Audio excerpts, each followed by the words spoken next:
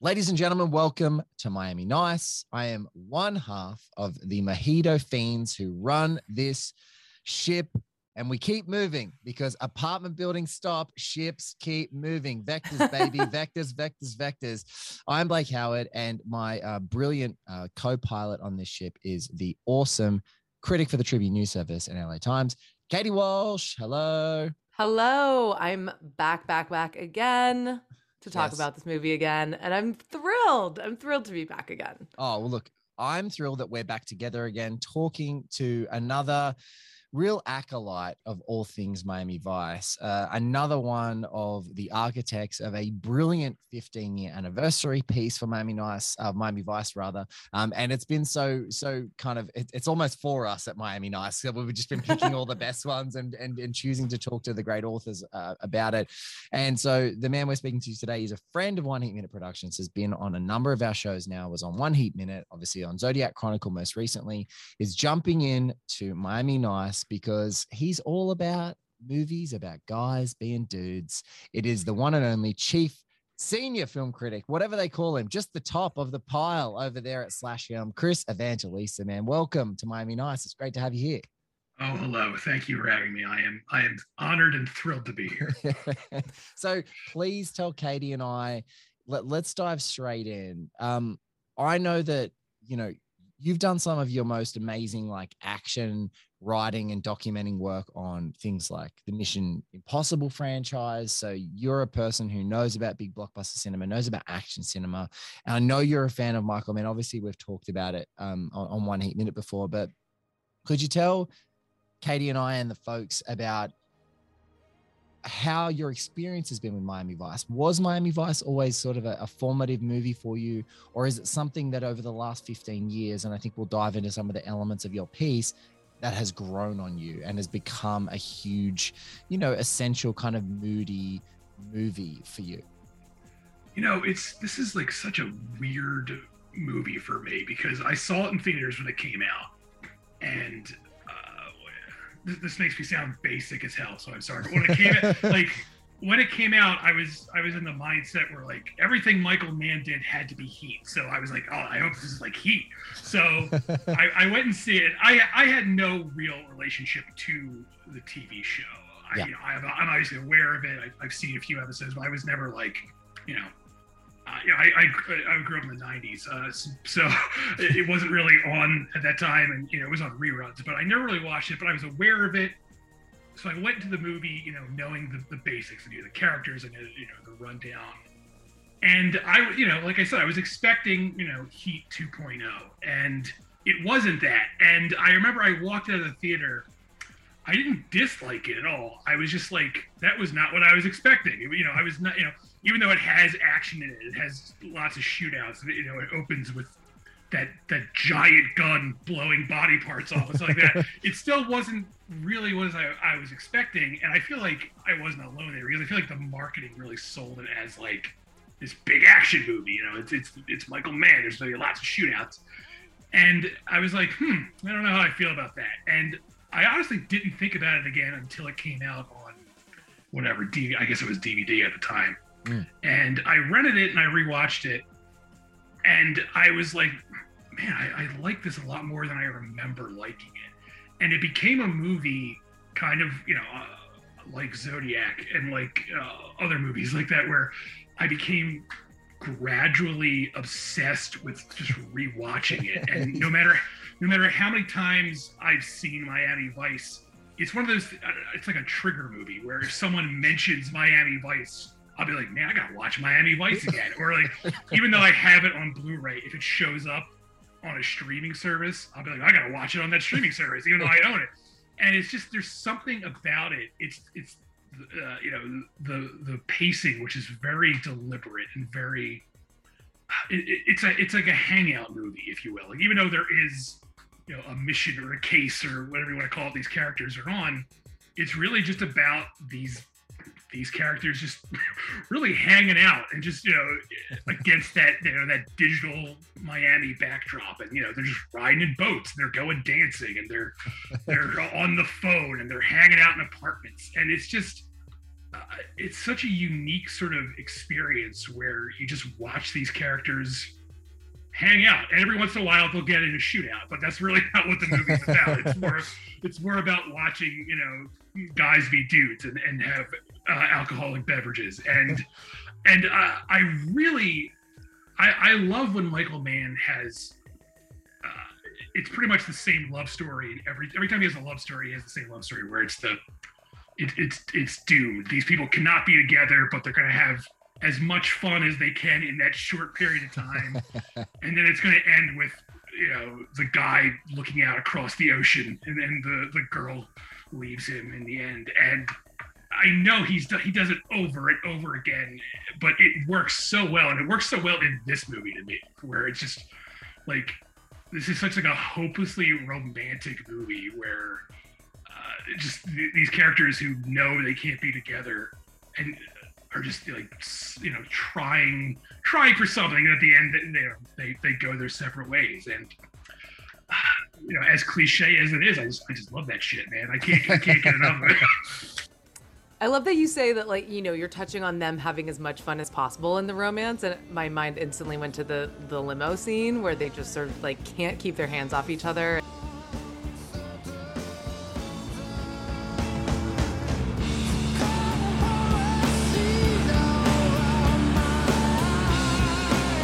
Brianna, entra en el otro.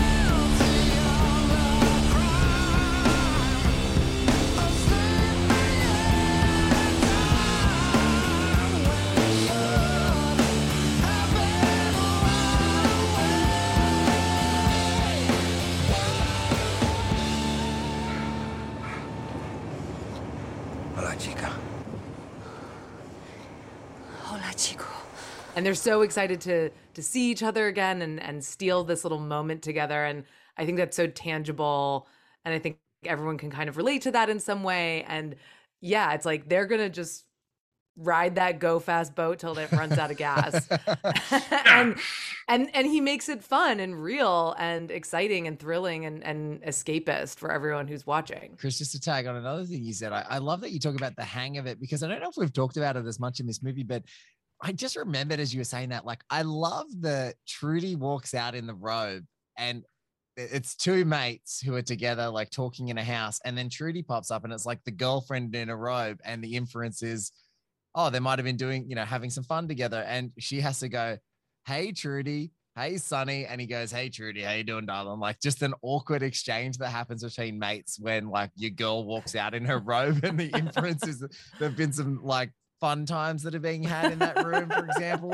And I just love that, like, there's that little awkward moment. We don't even talk about it. It doesn't pop up again. Obviously, it's so much more significant, you know, which we'll get to in the director's cut, because there's the flower delivery that forms a huge part of that additional story about Archangel de Jesus Montoya. But it's just really funny that you talk about the hangs. I'm like, yeah, it's extremely relatable. Two guys who live together, roommates, and like the girlfriend walks out of the room and you awkwardly like, oh, cool. Hi, how are you? Any word? Nothing.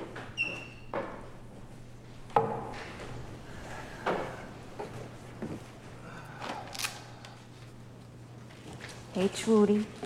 Hey, Sonny. Hey, Trudy. How you doing, darling? Who are we? It's the same fabricated fundamentals as before. I was just going to say, a lot of these character moments happen in the hangout scenes. Like, we don't even know that Tubbs and Trudy are an item until that scene. And so it's like just these really natural moments of them hanging out, and then they reveal these like big character moments for us. Is there a revealable? I feel like that was when I like. No, the reveal is the shower. Oh, right. The shower. Right, like, of course. But it's like in the it's same scene.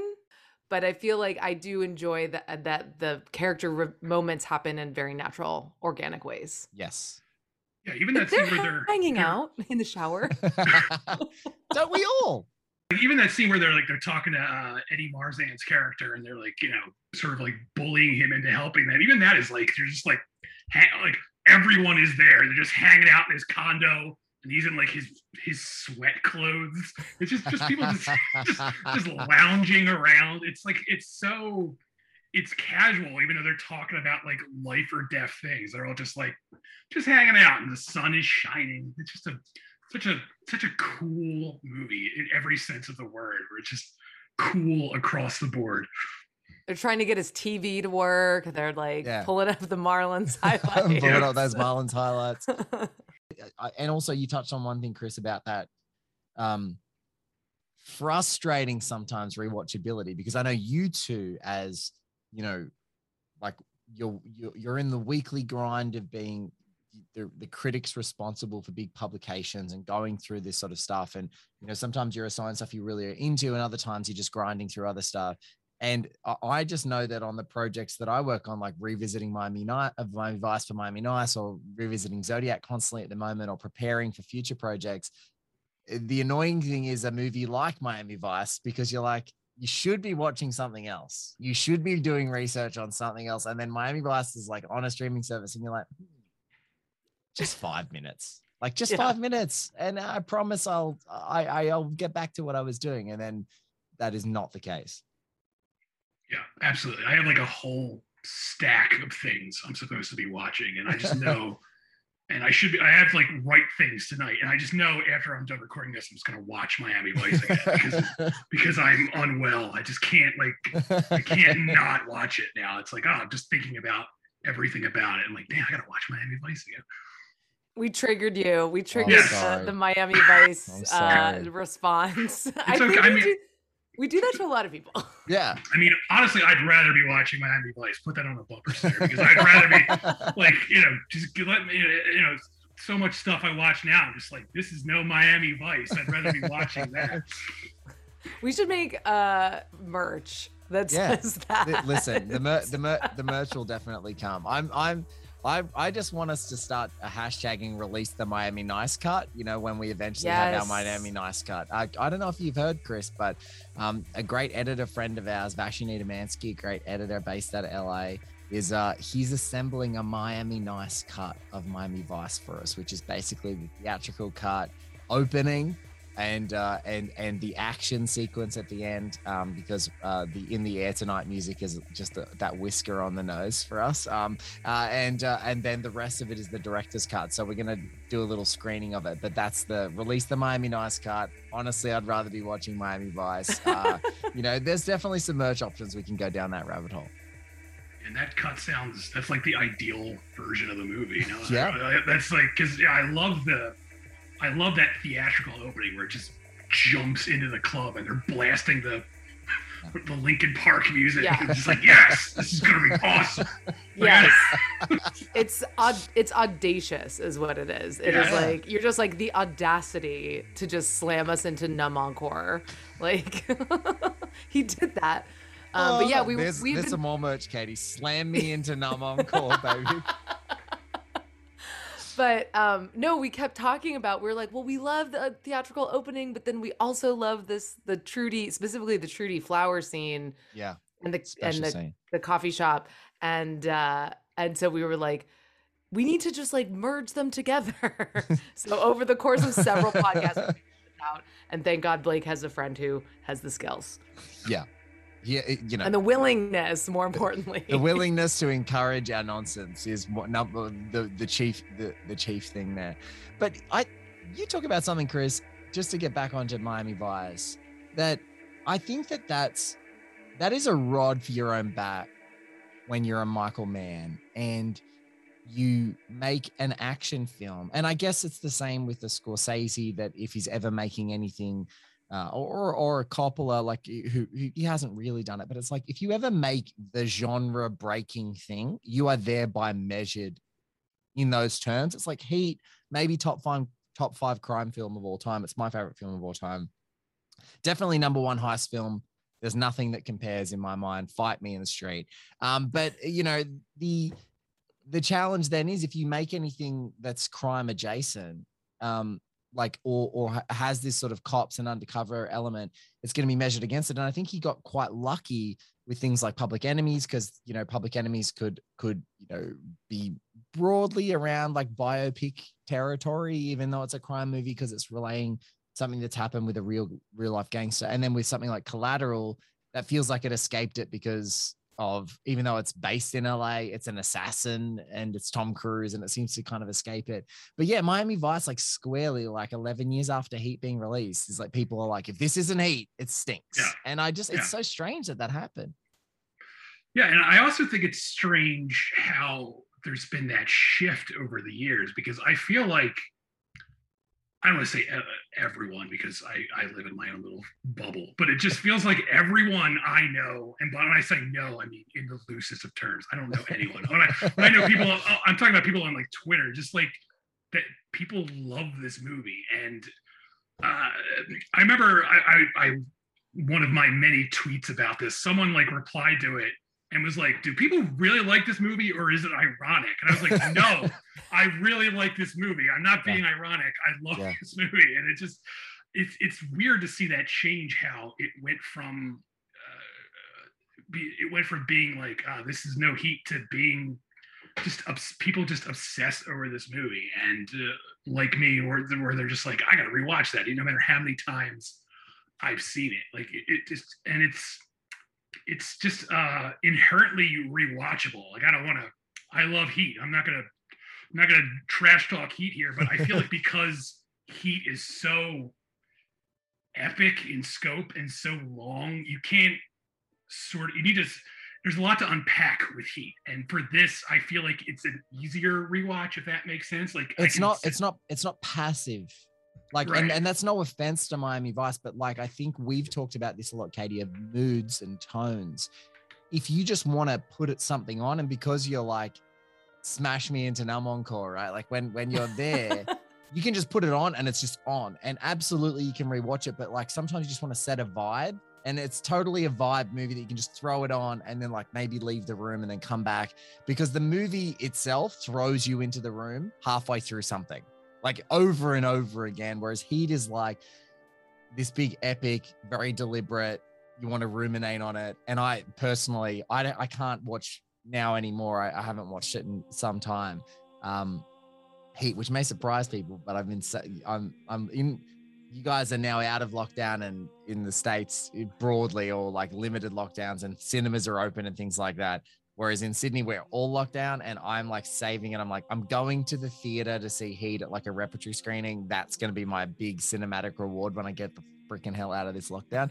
But so I haven't watched it, but I agree with you that there's just something about the whole mode of Miami Vice is throw you in halfway through a scene, throw you in halfway through a mission, throw you in the deep end. And so I think, there's like, it's one of those, it literally doesn't matter if you stumbled on it in the classic, it's on cable TV or on free-to-air TV, if it's halfway through the movie, you're like, oh, cool, great. Miami Vice is on. Doesn't matter. I'm in. Like, it doesn't matter how long I need to do this. Yeah, I recently rewatched it on Blu-ray with the commentary on, which something I had never done before. And I went on this like binge where I was watching all of Michael Mann's movies with his commentaries, which I'm sure I don't have to tell you guys, but like his commentaries are insane in the sense that like he has like so much detail that just isn't in the movie. Like the Collateral commentary, he's talking about like the music Vincent's father listened. It has nothing to do with anything. It's like he's talking about like where there's a part during that commentary where he goes off on this spiel about like where Vincent's apartment is. Like we never ever see that, but he's like and where his suit is tailored. I'm sure it's in Thailand, and I'm like, what? Like I remember later when I went to Thailand, I was like, maybe I should get a suit tailored here because Vincent from Collateral. I mean, only some dummy who watched all of Michael Mann's commentaries about 20 times thinks like that. That's so funny. And during the Miami Vice commentary, when it gets to that club scene, the theatrical cut opening, he has this quote. I wrote it down at the time because I was like, this is a really cool quote, where he's like, it's 11:17 on Saturday night, and at 11:18 the movie begins. Where it's like the story started at 11:17, but we're jumping in at 11:18. I was like, yeah, that's a really cool quote, Michael Mann. That's great. I do love the Miami Vice commentary, because he does get into like the real nitty gritty things that he's like, we recreated this mural, and like, this is what Tubbs' dad did, and like all this stuff where you're like, yeah, he's thought of literally everything, and you wouldn't necessarily pick, it'd be impossible to pick any of this stuff up, but it's all there, and it's all like informing every character choice, and that's awesome. But yeah, that he thinks about all that stuff is amazing. Yeah, it's like when they used to do movie novelizations and they would expand on the movie, and we're like, Yes. that's what his commentaries are like. Totally. He's just filling in all these backstories. And Michael Mann, like you talk about, I think Tarantino's been referencing the Orca novelization, which is so different from the movie. And he's been, in his recent Once Upon a Time in Hollywood tour, he was talking about Arthur Herzog's novel of Orca. And he's like, the Orca novel is so much better. Like, it's different. It does different things than the movie does. It's kind of like, it took dramatic license, and Arthur Herzog as a writer is great. But it's like, if you were a movie novelization writer and you got the assignment with the Michael Mann movie, the problem wouldn't be like having material. The problem would be like, what do I choose? Because like, right. if you're gonna know that Sonny is actually telling you what his dad really did. Like that story about Isabella Allman Brothers and his dad's in a band and he was a trucker, that's real. And in that moment, he's like blending fact and fiction. And then Michael Mann in the commentary track, for example, is like, yeah, this is where Sonny is like, this is where really great undercover operatives, they learn how to blend aspects of their real life into their undercover life so that it all, it blends together, and the truth, they can sort of calculating moments to tell the truth about who they are. And I just think of that's like, he must just have, I don't know. I need to get to LA to do this, but I would love to go to his office and get in the vault, because I reckon it'd almost be like a box and a file for every character backstory. And you could just go through and just like, these are photos, these are albums, these are notes. This is the story of the one. As a maintenance engineer, he hears things differently. To the untrained ear, everything on his shop floor might sound fine, but he can hear gears grinding or a belt slipping. So he steps in to fix the problem at hand before it gets out of hand. And he knows Grainger's got the right product he needs to get the job done, which is music to his ears. Call, click Grainger.com, or just stop by. Grainger, for the ones who get it done. Is, pictures. This is the kind of person I imagine them being. It's like, it's so crazy. It's such a crazy thing. Yeah, it also sounds like exhausting. Like I know I could never be Michael Mann, because it's like, oh my God, I don't have the patience to like flesh all this stuff out. Like, It's interesting though, going back to what you said about like people coming around to this movie, like I think it's a combination of, I think it's a lot of younger cinephiles who maybe didn't see this when it first came out, or like they're not coming to it with, is this going to be Heat?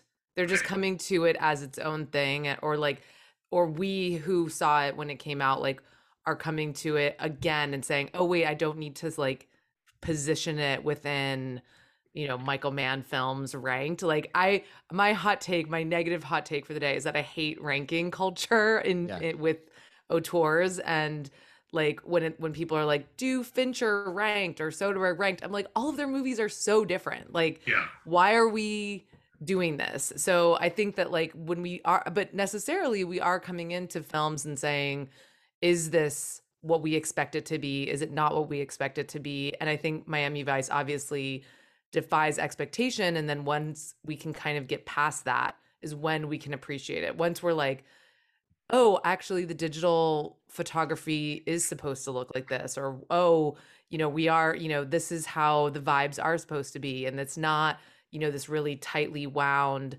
heist picture. It's more of a hangout mood tone poem. So yeah, it's like, I think when we can get past our own expectations is when we can really dig into like what makes us great. Yeah, that's perfectly said. Yeah, you nailed it, Katie. Like, this is so someone recently, I was guesting on a podcast, and one of their sort of wrap up questions is like, rank Michael Mann. And I was thinking about my guys. So you guys are, you guys are more familiar with my guys than probably anyone, but it's like, I'm a Pakula guy, and I'm a Michael Mann guy, and I'm a Peter Weir guy, and I'm a David Fincher guy. And so when I was thinking about Michael Mann, I was like, look, I know my favorite's Heat, and maybe my second favorite, because I just think it's truly a masterpiece as well, is The Insider. But I couldn't tell you any other rank, because on any given day, whatever the next movie I'm watching is my favorite. If Miami Vice is, I've watched it that day, it's my favorite. It's like my third favorite. And if I watch Mohicans, that's my favorite. If I watch Collateral, that's my third favorite. It's like, it's almost impossible. You are going to have your favorites, but it's almost like, can't you just have a favorite and then just love their work if they're great? Right. You know? And, the other day preparing, sorry to talk tangentially, but like I was preparing for Podcaster and Commander, I was watching more Peter Weir films again. And I watched The Truman Show. And I was like, this is a perfect movie. Like, I was taking notes, and then I put my notebook down and I just watched it. And I was like, this is so amazing. Like, it's an amazing feat of a movie. God, movies should be like this. And, other than like pick the best Weir movie, like, I don't know. Like, I don't know. Like, I know what my favorite might be on that day, but it's so hard. I much prefer that outlook of like, you're allowed to have your favorites, and you're also allowed for your favorites to change. You're allowed. Yeah. You have permission. Can't you just like them? Like, or not? You can, they're not my favorite, but I like them. Right. And they're also different, I think. So I was gonna say, I also feel like there's always a difference between favorite and best. Yes, like, totally. Like, I think I would actually argue that The Insider maybe is his best movie, quote unquote. Maybe, yeah. Maybe, but definitely would hear the argument, and I'm not going to throw you out. If you said Black Hat, Chris, you're out of this. No, you're out. I'm not that far gone, but yeah, I feel like that's a thing people don't grasp for some reason, where like best and favorite don't have to be the same thing. Like, there are movies where I'm like, this is my favorite movie, but I'll be like, this is not like the best movie ever made. That would be crazy to say that, but I had this happened like a year ago, an interaction on Twitter where people were talking about their favorite Michael Mann films, and just on that day I happened to be like, I think my favorite Mann film is Collateral. And then someone replied to me and goes, surely Manhunter. And I was like, you don't get to tell me what my favorite is. Like, I'm just saying my favorite, and like tomorrow it could be a different film, but today my favorite is Collateral. And I was just like, why does this person think that they can just say, no, it's actually this? I'm like, you literally can't tell me that. So, but Twitter is a place where people do that kind of thing. So shouldn't be surprised. It was just funny. I was like, that's hilarious that you can like change what my favorite is. But it's also fine. Like, this is what I don't understand. Like, maybe it's because I'm getting older, but I just go, it's fine. Like, I'm allowed to have my favorite. Same. And you can, and I totally vibe that. Like, it's good. Have a favorite. It's totally fun. But yeah, no, it's odd one. I'm against rankings. Yeah, I think that's you nailed it, Katie. This is another one of those perfectly insightful, like, social media moments of like, we don't have to rank everything. You can just say what, and I think that was really great in your 15-year anniversary piece, Chris, because it is like you said, like, and it says it really all in the title, like, hot nights, cold mojitos, guys being dudes. Like, this is the movie for that. Like, you want to drink a mojito, it's a hot night, you want a good vibe. Like, this is what it is. It doesn't have to be, a historical epic, or it doesn't have to be like a stone cold, like, assassin thriller in a cab. It can just be hot nights, cold mojitos, guys being dudes. Absolutely. And it also feels like, I hate to say this because it makes me sound like I'm like 100 years old. It's the thing like old people say, but like, I'm not that I'm young, I am pretty old, but it really feels like, even though this movie is like 15 years old, it feels like it's from a completely different time. Like, I can't imagine a film with like this budget and this cast and this mood, this hangout vibe mood getting made right now, where everything is like content, essentially, where like, I can't, like, you know, Michael Mann has clout, obviously, but I can't see a studio being like, yeah, this is good. This is exactly the movie we wanted. Like, I just picture, like, we have to reshoot this entire movie because this is not what we wanted. And it just feels like it's from this whole different, like, world, even though, like, 15 years in the grand scheme of things, it's not that long ago, but it feels so different from the landscape of you know, mainstream movies the way they are now.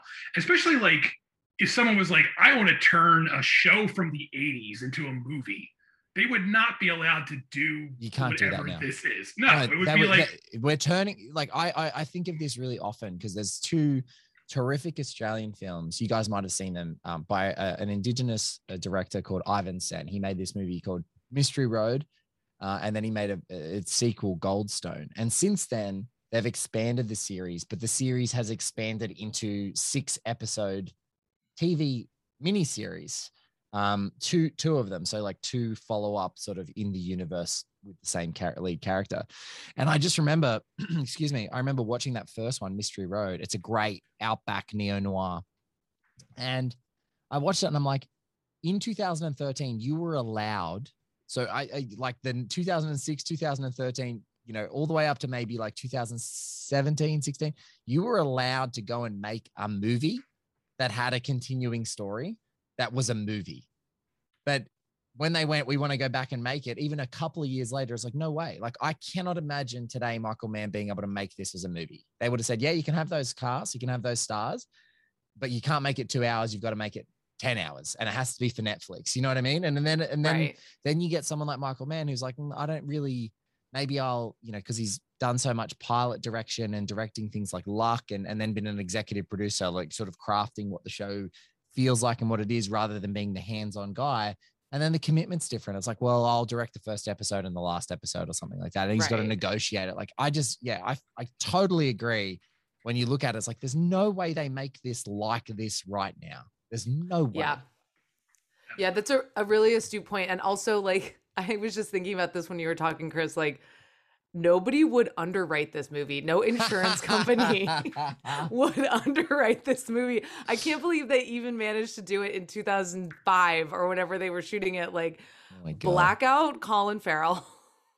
Yeah. Like, shooting in all of these really, like, dangerous places that are, you know, foreign shooting locations, all of these things. Like, in the middle of a hurricane.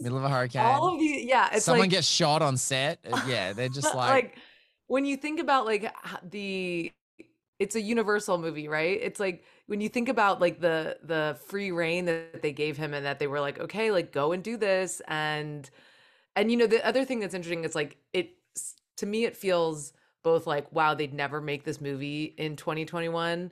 But also it feels so ahead of its time for 2006 that it feels super modern. And like, I think that's another reason why people are kind of like attaching themselves to it now, is like, it feels ahead of its time in a way. And like, it's just, it's kind of weirdly floating in this like timeless era where it's like, it's of this era, but it's not. And it's like, I also think that TV, you know, no offense to some of the great shows that are out there, because there certainly are those outliers, but it feels like that TV stylistically is so about, hey, we should do a version of X, but with this property, with this IP. So it just feels like such a recycling plant, just different sort of ephemera surrounding it and like a few aesthetic differences, but just like structurally, there's just like enslaving us to like, let's stick with what works. And so Miami Vice sort of comes out and just is unapologetically itself. And then you see all these TV shows and you're like, are we done? Like, you know, come on. Like, are we done yet? Like, is this over? How many more episodes do you need to tell this story? Like, maybe that's just me. This is really like old man Howard over here. Like, you know, but I'm like, how many fucking hours do you need? Like, can we just cut this shit down and make this a movie so I can live? You know, I don't have any time. So yeah, it's one of those things that I think the instant timelessness is probably because of that. that feeling of like recycled and like this, you know, constant, this is the new language. Everything has to be 10 episodes or 8 episodes or whatever. And it's not genuine, like it's not genuinely participating in like, all right, what is the best thing for this form of art? Like what is absolutely the best? It's like, no, we're going to expand. It's got to be TV. It's got to be like this. And so I feel like Miami Vice is like one of those last ones. It's probably actually a coffin nail, right? It's just like, we're never making movies like this again. We're never making movies like this. We're never having this much risk. We're only doing TV if we're going to spend this much money. Right. See you later. Yeah. I was reading an article about this series, The Chair, that's on Netflix, and how, and I watched the first episode and was sort of like, it's fine. But how you can sort of confer like a sense of prestige through like aesthetic or certain narrative signifiers or whatever. And so I'm watching this and I'm like, is this good? Like, I cannot tell if it's good or not, or is it just like telling me that it's good? And I think it's just very easy now, especially in TV to kind of, or in series, in serialized storytelling to just be like, yes, well, this is actually important because it has like these aesthetic choices and these casting choices and these narrative choices. But I'm like, I kind of wish it was a movie. I wish that the story wrapped up and ended in an hour and a half because I'm a 90-minute queen myself. And I'm like, I'm just not sitting through the rest of this. Sorry. Yeah, but like, yeah, it all becomes so very samey. Yeah, everything feels like it has like a checklist now on TV. Man, Yeah. this is really turning into old man yells at cloud. I'm sorry, but it really does just feel like everything has a checklist. Everything has to set something else up. Nothing can end. And yeah, I really do think you hit the nail on their head where you're saying like if they tried to make this now, it would have to be like a Netflix series, and they would have to just follow this really boring format. And I don't know. It's just depressing me to think of that. Yeah, it'd be a Netflix series starring Zac Efron and Anthony Mackie. No, Yes. no. Sorry. Yuck. And look, full respect to you, those guys as individuals, but yuck. No. Zac Efron's all like healthy and shit, drinking shakes. What are we doing here? Shirtless. Anthony Mackie's ego is completely in check. We can't have that. I want Jamie Foxx fucking off the rails flying in private jets with a huge entourage. I want Colin Farrell so drunk he can't even remember half his performance. What are we talking about? It's look, it's one of those, it's so funny. But Katie, that's so gross and I hope it doesn't happen. It might just be perfect. I'm torturing you. My friend Jordan Harper, a friend of 1 Minute Productions, a great author and screenwriter. Jordan has two things that he likes to say. One, Katie, he calls it the 90 minute is he's a 90-minute fan. He calls it tight 90. He's like, a tight 90, there's nothing better, right? Totally agree. Love a tight 90. But Jordan said like he's been talking to a screenwriter friend and like sometimes they like collaborate on ideas and pitches and whatever. And he's like, sometimes there's an idea and you think it's so stupid, like it's the dumbest idea you've ever thought of, and that's exactly the pitch that gets up. And I'm just like so scared that pitch is so bad, like objectively, and you've done it to like agitate us, but maybe someone listening is gonna pitch it and it's gonna get up, and then people are gonna want to talk to us about the new Miami Vice series with Zac Efron and Anthony Mackie, and I'm gonna be like, I'm gonna hate it. No. Executive producer, Miami Vice 2021. Me, right here. Oh my goodness. But this is a safe space for us to all be old men and women yelling at clouds. Yes. This is fine. This is totally fine. I love that you mentioned the line, you can't negotiate with gravity. I think it's something maybe we haven't talked about enough around this theme that keeps coming back with Michael Mann. And I particularly think that Miami Vice, I think the gravitational pull for some of his movies is so interesting. And I think I've been thinking a lot about, because they both had big anniversaries this year of Manhunter and Miami Vice, in the you can't negotiate with gravity.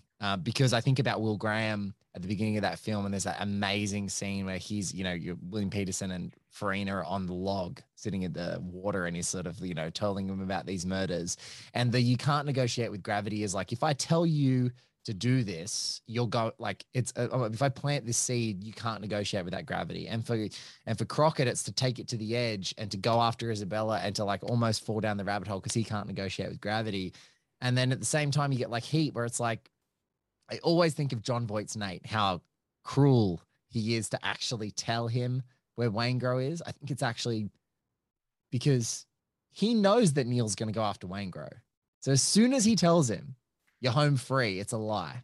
Like, it's tragic because he knows that Neil's going to go after him. So I love thinking about that concept of gravitational pull and like this impulse to do the absolutely worst thing for yourself. But could you talk about that? Because I think you referenced it in there, and I think that that's just something that's so key to his movies. Yeah, that's like the ultimate Michael Mann line. Like, I can't think of anyone else like writing that line and having it work, because like that could easily be like, what a pretentious friggin' line that is, but it works.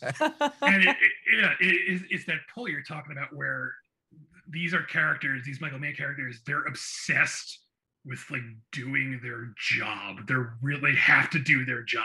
Yes. And like, even if that job is, you know, going to kill Waingro, or, you know, following through with this case, and like, if these guys, you know, if Colin Farrell just runs away, he doesn't, you know, he gets away clean. He gets away with, you know, with this woman he loves. If Robert De Niro just keeps on driving and doesn't go after Waingro, he gets away, he just gets shot to death by Al Pacino. And it's like, they have these opportunities, and like the Manhunter thing, if he doesn't take that case, he doesn't put his entire family in danger, but he does it because he has to. And like, these are just, you know, guys obsessed with doing their job. Like, they're obsessed with other things too, but that job and doing, you know, whatever they think is the right thing for that job just colors everything they do.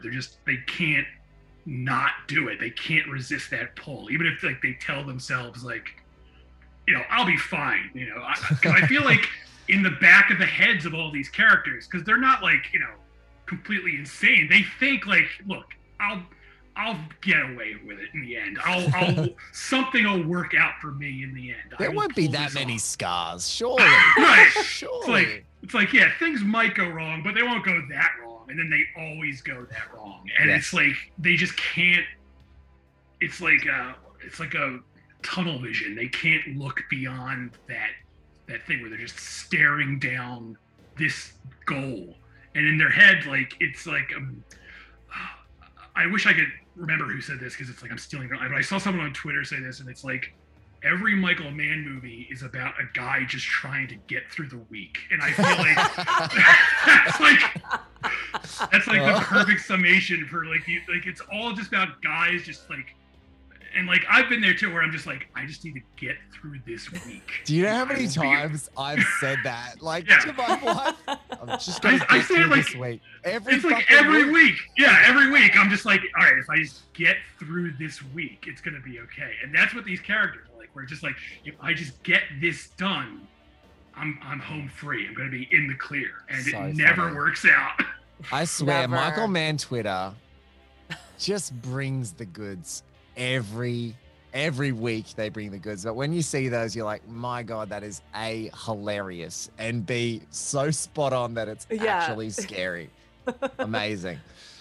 But I like the way that you make this distinction, Chris, because like, we were talking to Isaac Feldberg, and I was saying, oh, you know, I was saying a similar thing, which is like, it's all about like, man, do job good. But it's not even just doing the job good. It's like getting to the end of it, getting through it, getting to the island on the postcard, or whatever the tropical dream is. And like, but that's the difference, Katie. I think that's the difference. We're onto something which you just nailed. But Crockett puts himself in the shit. Yeah, and he's having this negotiating gravity conversation with Isabella about getting out, because eventually you've got to get out. Right. And then he's like, I've just got to get out. And he doesn't get out. And you're like, it's like, he's like coaching her, and he's like, do as I say, not as I do. And that's like this kind of brilliant dichotomy, because it's not like really, you know, it's not like he's being, he's not being patronizing or anything like that in the dialogue. He's just like, right. he's being sincere, and that's why I think it's so effective. But it's so funny that the movie, like this theme that Mann has been doing throughout his career and what he does so effectively in a whole bunch of different ways is exactly what you said. It's like, but here you actually see the guy put himself in the shit and then get to this moment that we so relate with, which is like, I just got to get through this. I've just got to get through this. And you're like, dude, you put yourself in it. Like you're in it, you know, and I think sometimes some of the other characters are compelled to be in it and then they've got to get through it, or I'm just doing this one last job and it's for my crew or whatever. And, you know, it's who they are. But I love so much that like we literally see these guys set themselves up to be putting themselves in the shit. Watch Farrell's Crockett do everything wrong to be in the shit and then start going, we should probably get out of this. And you're like, you're in it, man. You're the guy who made this happen. Yeah. He can't help himself. No, he can't help it. It's brilliant. It's so brilliant. And then, like, I think to rationalize it, and I don't think this is me just like reading into the character's mind. I have no idea what he's thinking, but it's like he then changes the goal, and the goal then becomes, all right, I gotta put her on that boat now. That's the end of the job now. It's me. It's her getting away from me and me getting away from her. And it's like, you were so close to just like you two running away together, living on the beach somewhere, drinking mojitos every night, and now you're just gonna go back to Jamie Foxx. You're gonna go back to more cases, and that's the other thing I love about this movie, because especially with the theatrical cut, where the movie just feels like it's the middle of something. It drops us in at the beginning, and even at the end where they wrap this case up, there's still a sense that like, all right, tomorrow, or like, you know, when they recover from their wounds, they're just gonna right back to work. Like nothing is like, we're just in the middle of their story, and it's like that week they got to get through starts all over again tomorrow. It's like, all right, new week. I just have to get through this week now.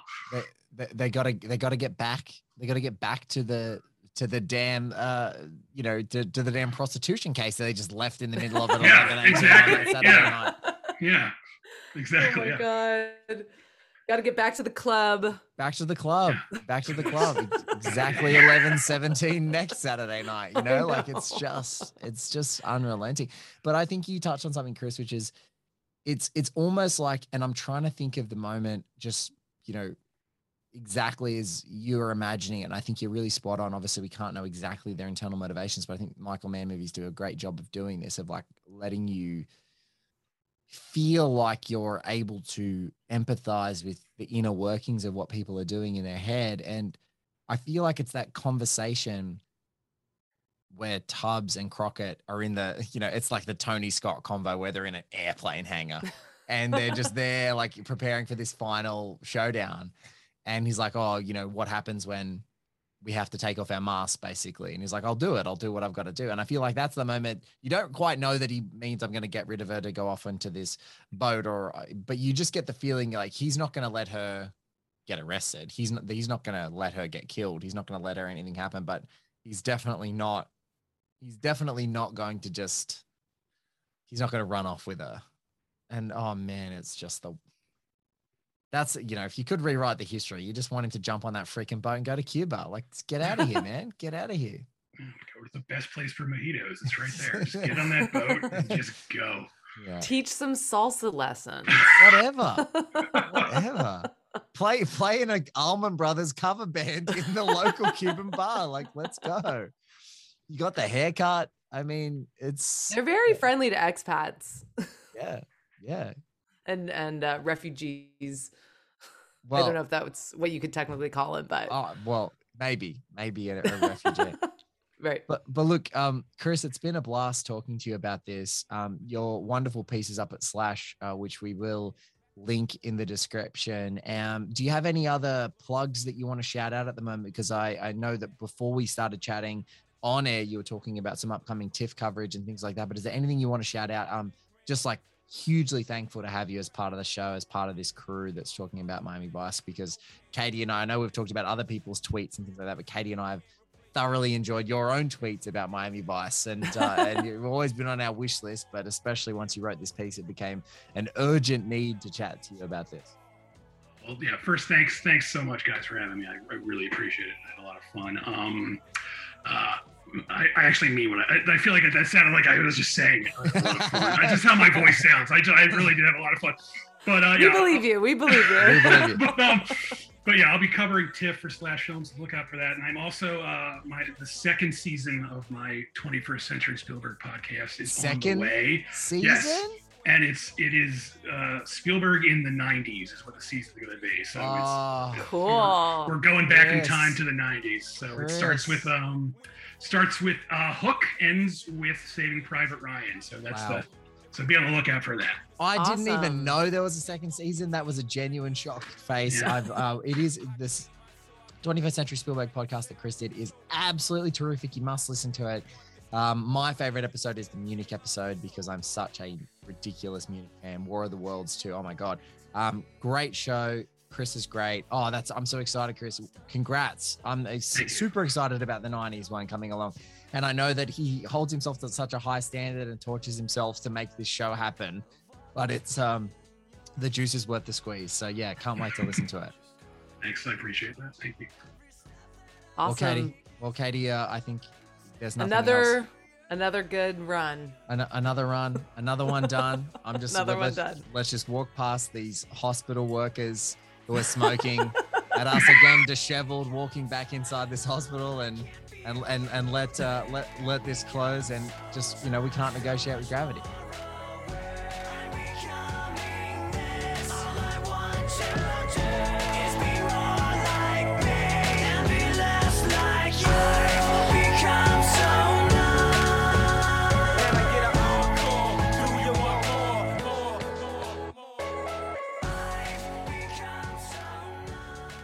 Hi, this is Blake Howard, host and producer of One Heat Minute Productions podcast. We dive into the great and underappreciated cinematic works, often 1 minute or one scene at a time. Our crew of guests are some of the most wonderful filmmakers, writers, authors, and critics ever assembled. Our shows include One Heat Minute, Josie and the Podcats, All the President's Minutes, Increment Vice, and right now, Zodiac Chronicle. Check out oneheatminute.com or find us wherever you get your podcasts.